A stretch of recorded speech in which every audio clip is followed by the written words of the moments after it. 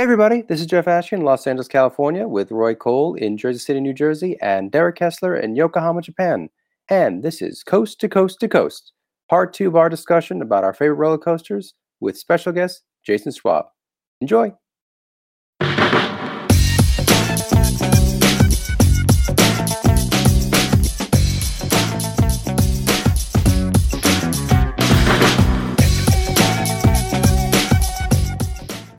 What is your runner-up for the greatest roller coaster of all time?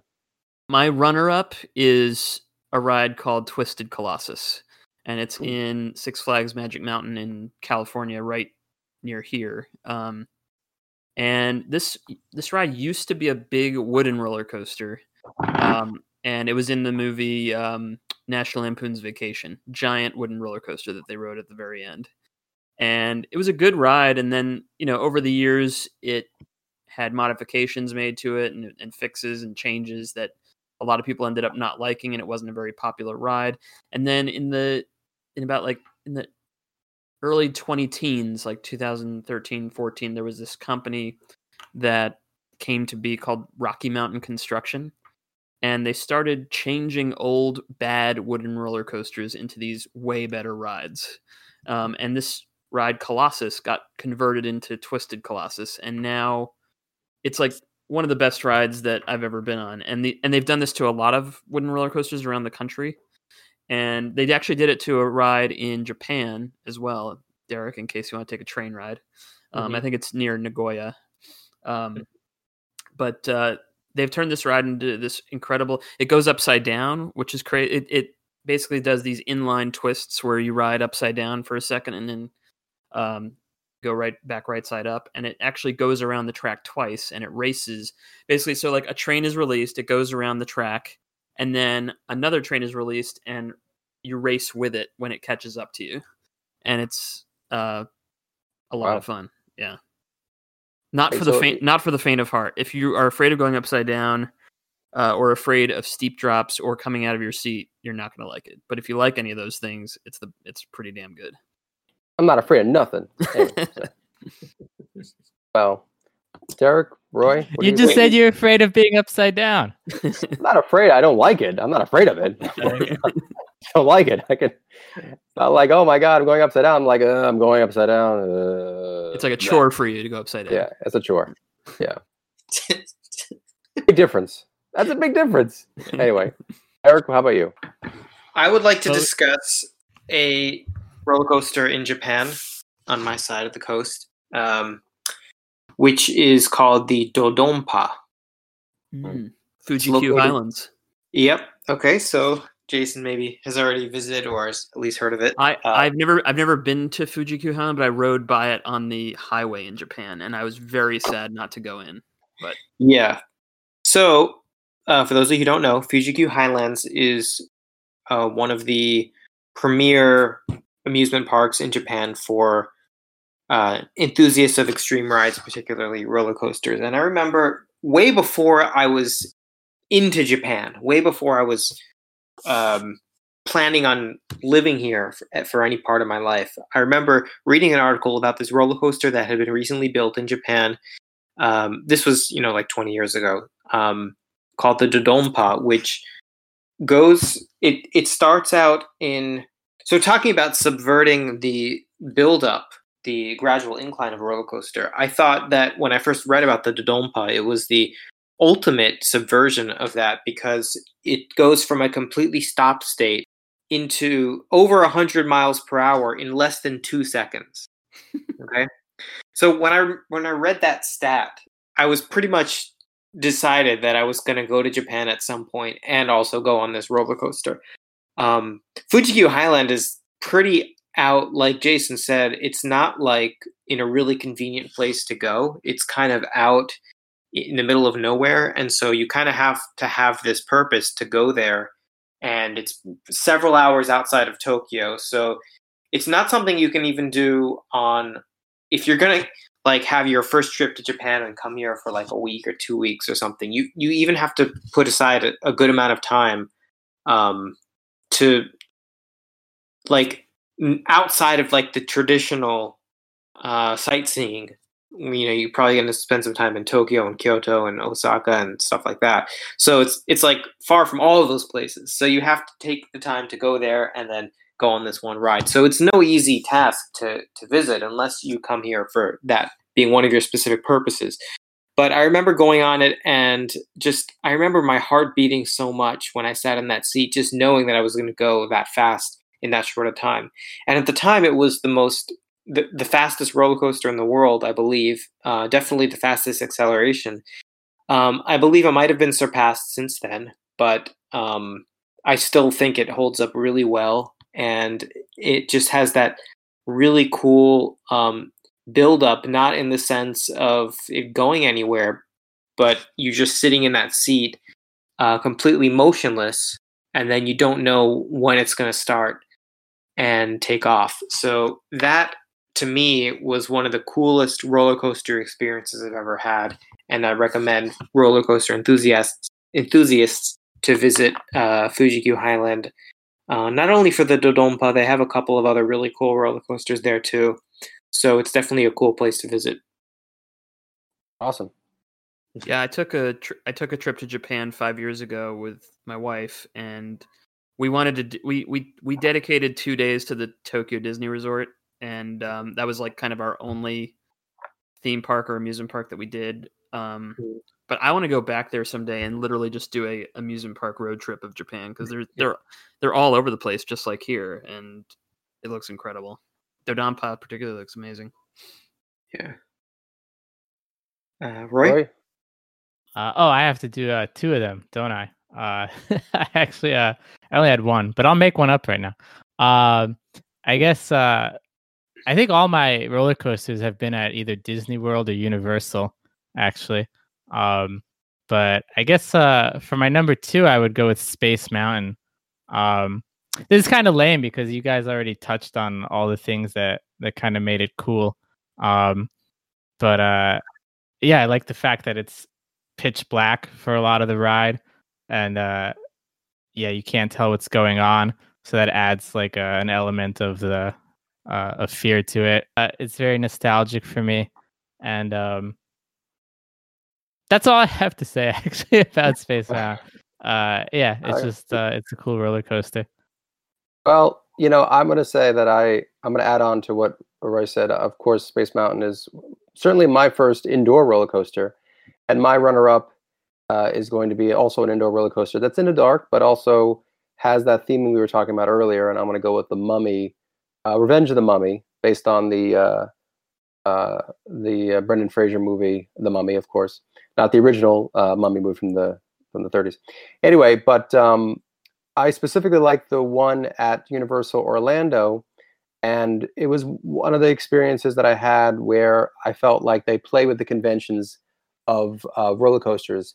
There's what, I don't want to spoil it, but there's, well, I guess I'll spoil it. I mean, by this point, I mean, everyone who's listening to this podcast probably has been on this ride or would have been on this ride. There's a false ending.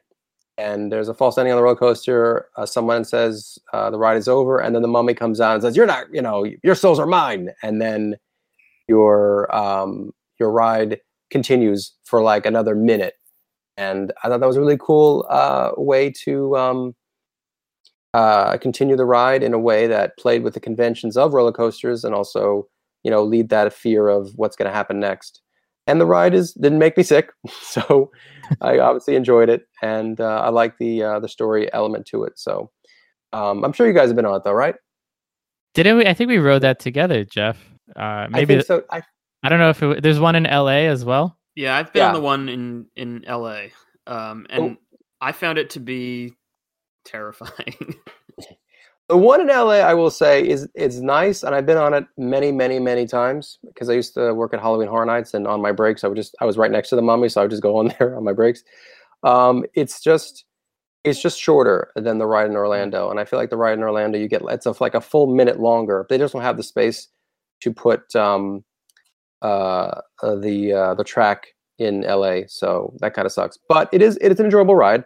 I enjoy it, but it's definitely the process, the element that I'm talking about is only enjoyed in Orlando. So if you get a chance to go, I think it's where Confrontation was. Okay. the King Kong ride, which I also really enjoyed. I do miss that ride sometimes because I like that story element in that ride as well. You guys are going on that Confrontation? Man, that was a great. Yeah, ride. and for me, the Confrontation strongly relied on the person operating the car, because if they were a bad actor, it's kind of a rough ride. It's kind of a cheesy ride. Last time I was on it, the ride actually broke down, and she turned into like a tour guide. She's like, "Okay, on your right, you'll see what we designed." Like she like completely changed modes from like being frightened to like being like a tour guide. And I thought, oh, this poor person, she's got to do this. She probably took improv classes. At some point. I kept saying yes and no. I'm just kidding. Anyway, moving on. All right, now for the real main event. The actual naming of our number one choices of the best roller coasters of all time. Jason, will you do the honors? That's my drum roll. My favorite roller coaster of all time, the one that the first time I rode it, I was just like, I was like confused by how good it was. Was Millennium Force at Cedar Point in Ohio. And this ride is at the time, it was by far the tallest roller coaster ever built. At least the tallest that goes in a full circuit. It's 310 feet tall and it goes 92 miles per hour. And from the moment it starts to the moment it ends, you're like, it's like you don't even know what happened. And it blew my mind. And I rode it in 2000 when it opened. So it's a 20-year-old ride. It's still really good. The last time I rode it was in 2016, and it's just in 2016 it was still phenomenal. It has these giant, really high, almost upside down curves, but it doesn't quite go upside down. It's more like very far to the side. They call it overbanked turns, and has a lot of big, sort of camelback humps that you go over, and it has, I think, 3 tunnels. So like through the whole thing, you're like, what? Like you're surprised, and then you're really surprised, and then you're really, really surprised, and then at the end, you're just like, wow. So and then this park is on a peninsula that juts out onto Lake Erie, and so when you approach this park, all you see are just roller coasters all over the place, and then you see this one roller coaster that's taller than all the others. It has since been surpassed, but the first time I saw it, I was like, I couldn't believe it. Was like, I think it was maybe 5-6 years after I had started to like roller coasters, and I was kind of back at square one as far as the fear went. I was like, I can't believe I'm really going to do this, but wow, it's really a great ride. And if you guys get there, sorry. I'm gonna ask this of everybody who's gonna present their number one, and I'm gonna say, would you recommend it to people who don't like roller coasters, or you think that it will make them like it, or would you say only for roller coaster enthusiasts only? This one I would not. This should not be your gateway ride. I would work your way up to this one. Just my suggestion. Fair enough. Yeah. All right, Millennium Force at Cedar Point in Sandusky, Ohio. Okay, cool. I'll check that out. All right, Derek. All right, I'm just gonna do it. My favorite roller coaster of all time is the Hulk. Look, I've been on a lot of great roller coasters, a lot that come close, but for me, nothing surpasses the Hulk at Islands of Adventure in Orlando. We were talking about how it subverts the whole incline experience, but the cool thing about it is when you're in that part of the ride, it's actually closed off. So you can't see from the outside what's actually happening when the ride starts. So it's a really big surprise if you don't know what's coming. The other thing is the theme of the ride is just really cool. And while you're waiting in line, Bruce Banner is talking about how he's had these experiments go wrong, and the ride is basically an expression of this experiment that he's doing to try to stop his body from transforming into the Hulk. And if you've been on the ride before, you know that it ends up being a failure. And that build up to the point from when you sit down up until, when Bruce Banner's narration kicks in, up until when it shoots you out of that hole. There's just nothing like that experience for me. It might not be the fastest or the tallest roller coaster, but I think it's certainly one of the funnest. And so that's why I consider it my favorite. It kind of gets my heart racing just thinking about that introductory part, which I can't really say the same for any other roller coasters. And I would recommend it for people who maybe are unsure if they like roller coasters or not.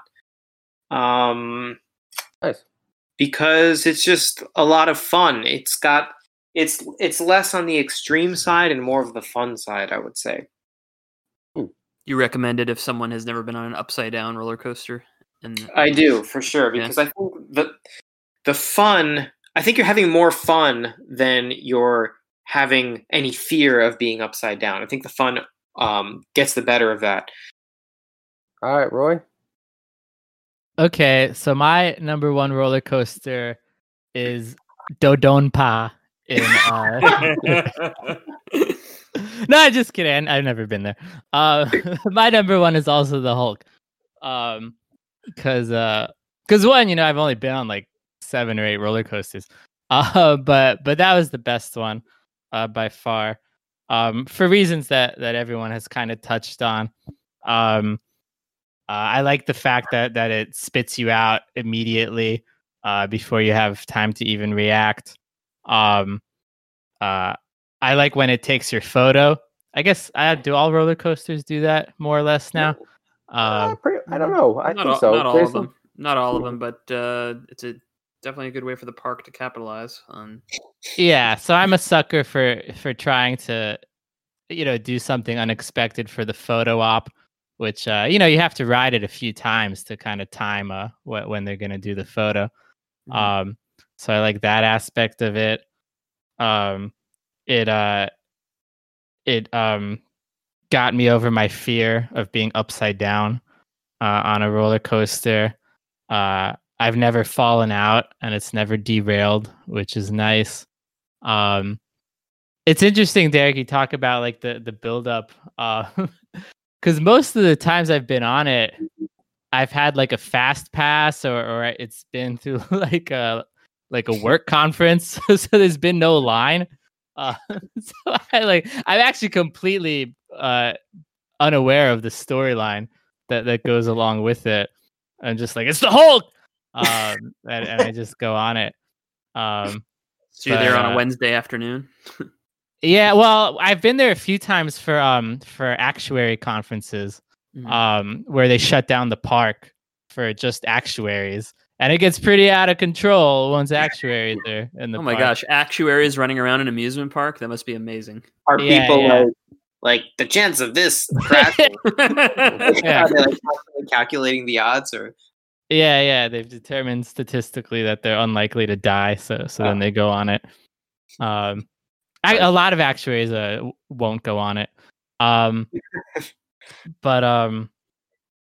then would I recommend it to people who don't like roller coasters? I would not recommend roller coasters to people who don't like roller coasters. It's interesting. I one time I went to Islands of Adventure with my parents, and my mom hates roller coasters. She hates rides, actually. She hates anything where she's not like walking on her 2 feet. But we convinced her to go on the Spider-Man ride, which has to be one of the tame. It's not a roller coaster, right? It's just like a ride.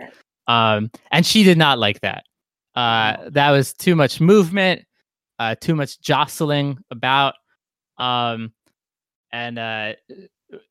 thought that would be like a good way to work her in to more thrilling rides, and it had the opposite effect where we could not get her to go on anything after that. So if somebody doesn't like roller coasters to that extent or rides to that extent, I feel like the Hulk would be a bad idea.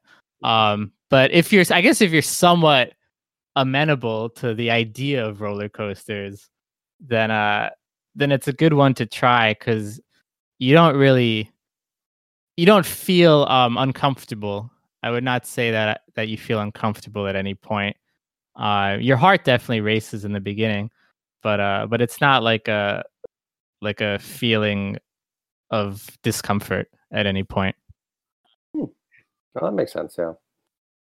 All right. So for me, I thought about the roller coaster that I think overall has the best experience, wherein I didn't get sick.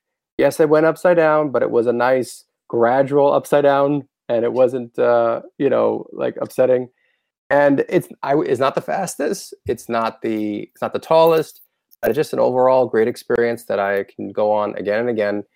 It is the California Screamin', now known as the Incredicoaster. Mm. Yes. I just feel like that ride, it's got a lot of great twists and turns. It starts out, actually, it doesn't have the slow acceleration either. It actually goes very quickly at the beginning as well. They recently rethemed it to The Incredibles. It doesn't quite work for me because, unfortunately, the theming is stationary on the coaster, and I'd love it to actually have some screens that move. But unfortunately, it's difficult to do that. But overall, I just think it's a very good experience. If you don't like roller coaster, I still would say try it because it's certainly it's not it's not gonna make you really scared, or it's not gonna make you really fear for your life or death. Fear for life or death. No, it's not gonna make you fear that you're going to die, but it will make you, I think, enjoy certainly the scenery. You get a great view of the whole park from there, and you get a great feeling of exhilarating sensation as it goes up and down through their peaks. I think Jason and Derek, I know you guys have both been on it. Roy, I don't know, have you been on that one? I have not. Is that a Disney World? No, I'm sorry, ride? I should mention that. That is at California Adventure at Disney. Okay. Out Disneyland. in Anaheim, Disney yeah. In Anaheim, yes, sorry. Yeah. So it's at California Adventure, the California Adventure Park out here in Anaheim. So Yeah, I actually took my nephew, who is in elementary school, on that ride as his first upside down roller coaster, and he loved it. yeah. It's just a very overall, I'd say it's a very good experience. Like, I don't feel like it's into shocking you. I don't feel like it's into, making you feel like you're going to die, but it just makes you feel like it kind of gives that classic, and almost it's modeled to be like a Coney Island type style roller coaster at like the Cyclone, but it's even made to look like it's wood, even though it's actually metal. But it's definitely the Disney version. The Disney version Yeah. of that. Yeah. Yeah, exactly.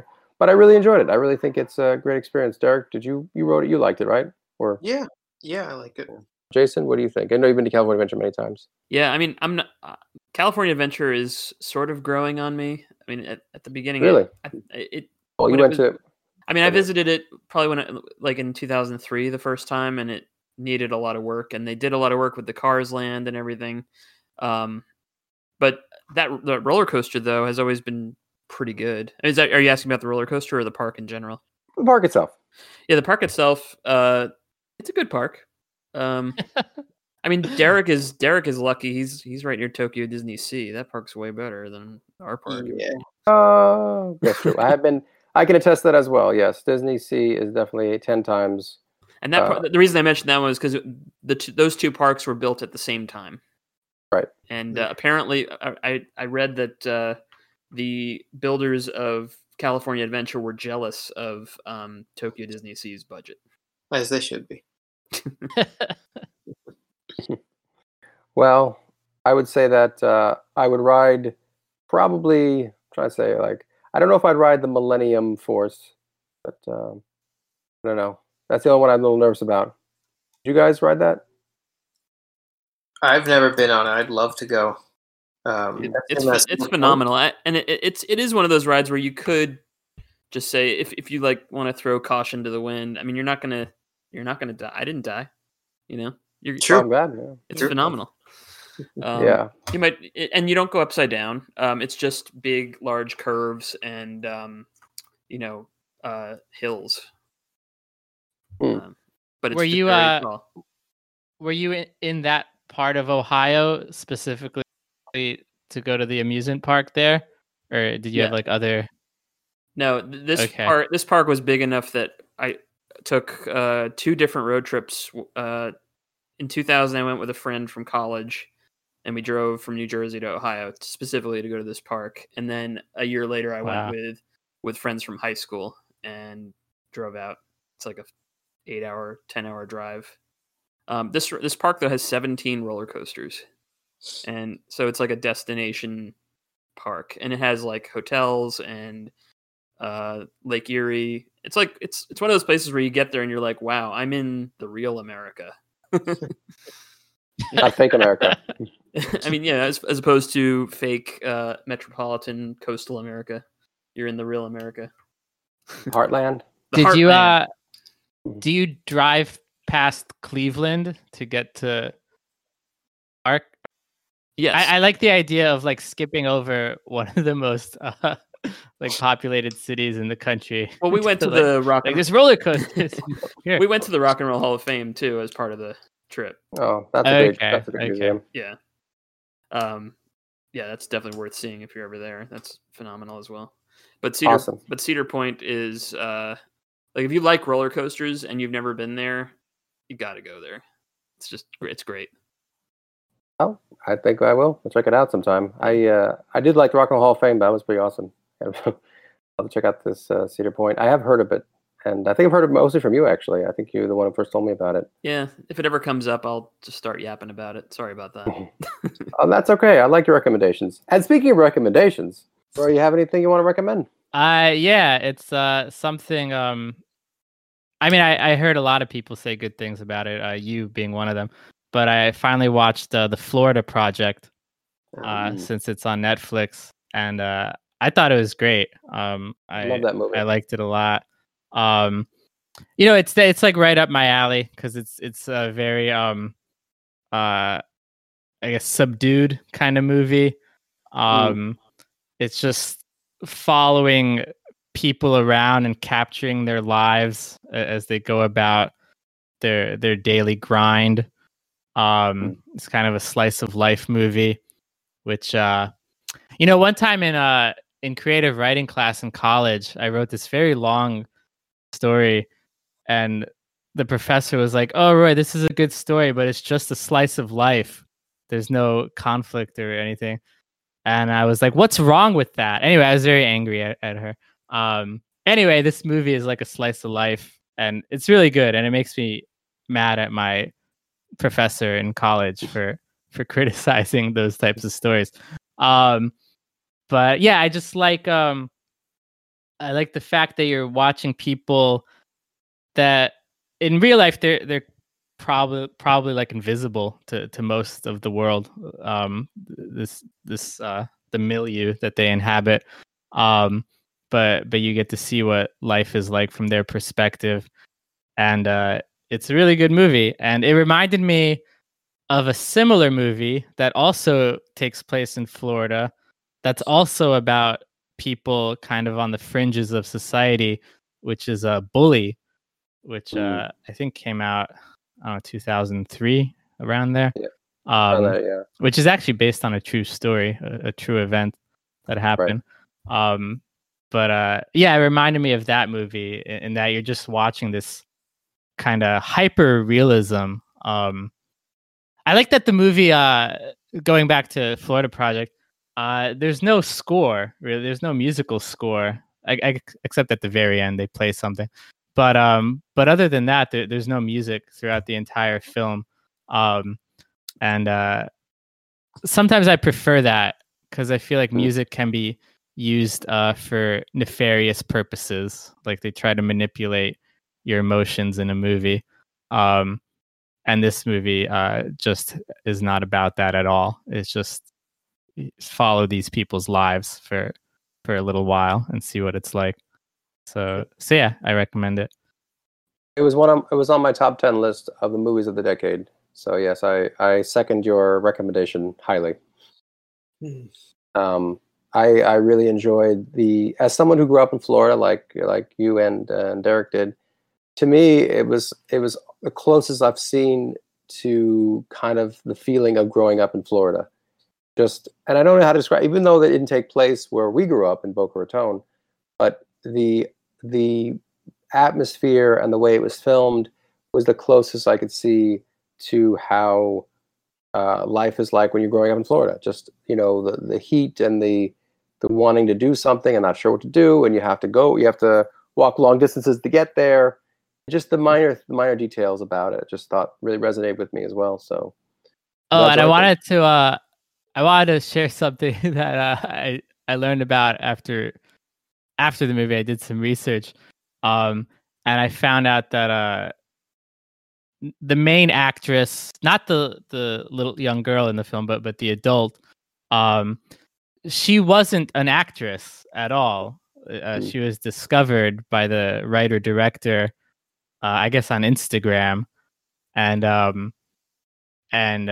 she caught his eye, and they gave her 3 weeks of acting lessons, and then they put her in the movie opposite Willem Dafoe, the Green Goblin himself, and she kills it. She's like amazing in the movie, which goes along with a theory that I've always had, which is that acting isn't all that hard. Because how is it that this woman, who's never acted in her life, after 3 weeks of training, goes like toe to toe with Willem Dafoe and delivers? I actually thought she could have been nominated for Best Actress because she's really good in the movie. But yeah, she does a great job, and she had been only acting for 3 weeks. Right? Imagine if you tried to be a doctor, like a neurosurgeon, and you only had practiced for 3 weeks prior. That wouldn't work, So. Yeah, that's a great analogy. Anyway, I mean, acting all you do is pretend, right? Yeah, I mean, exactly. It's easy. Anyone can do it. That's my acting rant. Everyone should move into LA, become an actor because it's easy. Anyway, moving on. You have to have an Instagram first. That's how she got discovered. So that is true. But she is really good. She is really good in the movie, though. So there's no denying that. And I don't think she's done anything since, but I would be curious to see where she's going to go from there. I was going to recommend a movie myself, and I haven't recommended any obscure movies in a long time, but I wanted to recommend an obscure horror film because, well, I just like obscure horror films. This one, I would say, is horror that is on the level of disturbing horror. Now, you might see a movie with a slasher, goes around, kills people, and it's like, oh, it's scary, and it's has those scares where you just kind of jump out of your seat. But this one gets under your skin, and it just stays with you because it's not just horror; it's also disturbing and sad. Is it the movie Under the Skin? No, but that'd be a good guess, though. Okay, she said Under Your Skin. Okay, I was gonna be like, well, Under Your Skin. No. I was gonna say it's a movie by Lucky McKee. It's called May, M-A-Y. Nothing to do with the month. It just happens to do with the main character who is named May, and she's a lonely person who doesn't have many social interactions, and she decides one day to make her own friend. And I'll just leave it at that. As you may or may not know from people listening to this podcast, if you listen to all the episodes, I'm a huge fan of the book Frankenstein. And this has elements of that. She becomes a type of Frankenstein-esque doctor where she collects body parts. And I will just leave it at that. The ending is very poignant and sad and scary at the same time. I won't reveal what happens, but I'll just put it this way. If you want a good psychological horror film that has the kills of a slasher movie, this would be it. And it also stars as May Angela Bettis, who it's not a lot of independent film, but also Anna Faris, who of course was in Scary Movie, which so she has some familiarity with scary movies. And then Jeremy Sisto, who I've seen from time to time. But yeah, it's not a scary movie though. A scary movie could be scary. No. And Anna Faris, though, who's pretty amazing in a lot of things, is also in it. And I think it's a disturbingly good horror film. I don't know if any of you guys have seen it, but I would recommend it if you like horror films and want a disturbing horror film. This, I would say, scarier than any roller coaster. No, no, I'm just kidding. But if you're interested in, like I said, that kind of film, it's worth seeking out and seeing it if you can. Thanks for joining us today. Let us know if there's a topic you want us to cover by sending us a message at coast2coastpodcast@gmail.com. That's coast the number 2, and then coastpodcast@gmail.com. Send us your thoughts, your comments, your criticisms. If you have a roller coaster that we didn't get to today and you think we should have talked about it, send that to us. Let us know. And we'll talk to you all next week.